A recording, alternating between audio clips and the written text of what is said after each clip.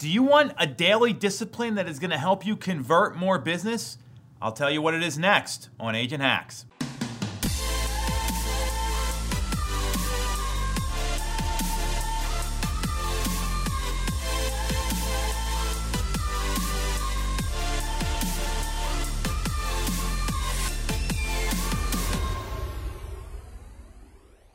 You've probably heard of the concept Inbox Zero. I think it's one of the first episodes we did of the show of how to make sure email doesn't manage and run you, but you run and manage email. So this is very similar and a lot more effective for salespeople.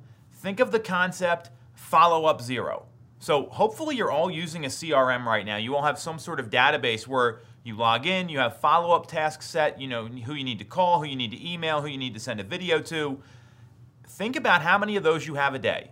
And imagine if every day you didn't stop lead generating, you didn't stop following up with folks until all your tasks were done for the day. You had nothing past due and nothing done. That is the concept of Follow-Up Zero. And for someone that really wants to convert, we know that all the money's in the follow-up. So if you commit to that daily discipline, think about what that's going to do for your business. We know the number one complaint about agents is they don't get back to people, they don't follow up. The average realtor only follows up 2.7 times, and all the conversion is that 6+ attempts when you're reaching out to a prospect, reaching out to a client.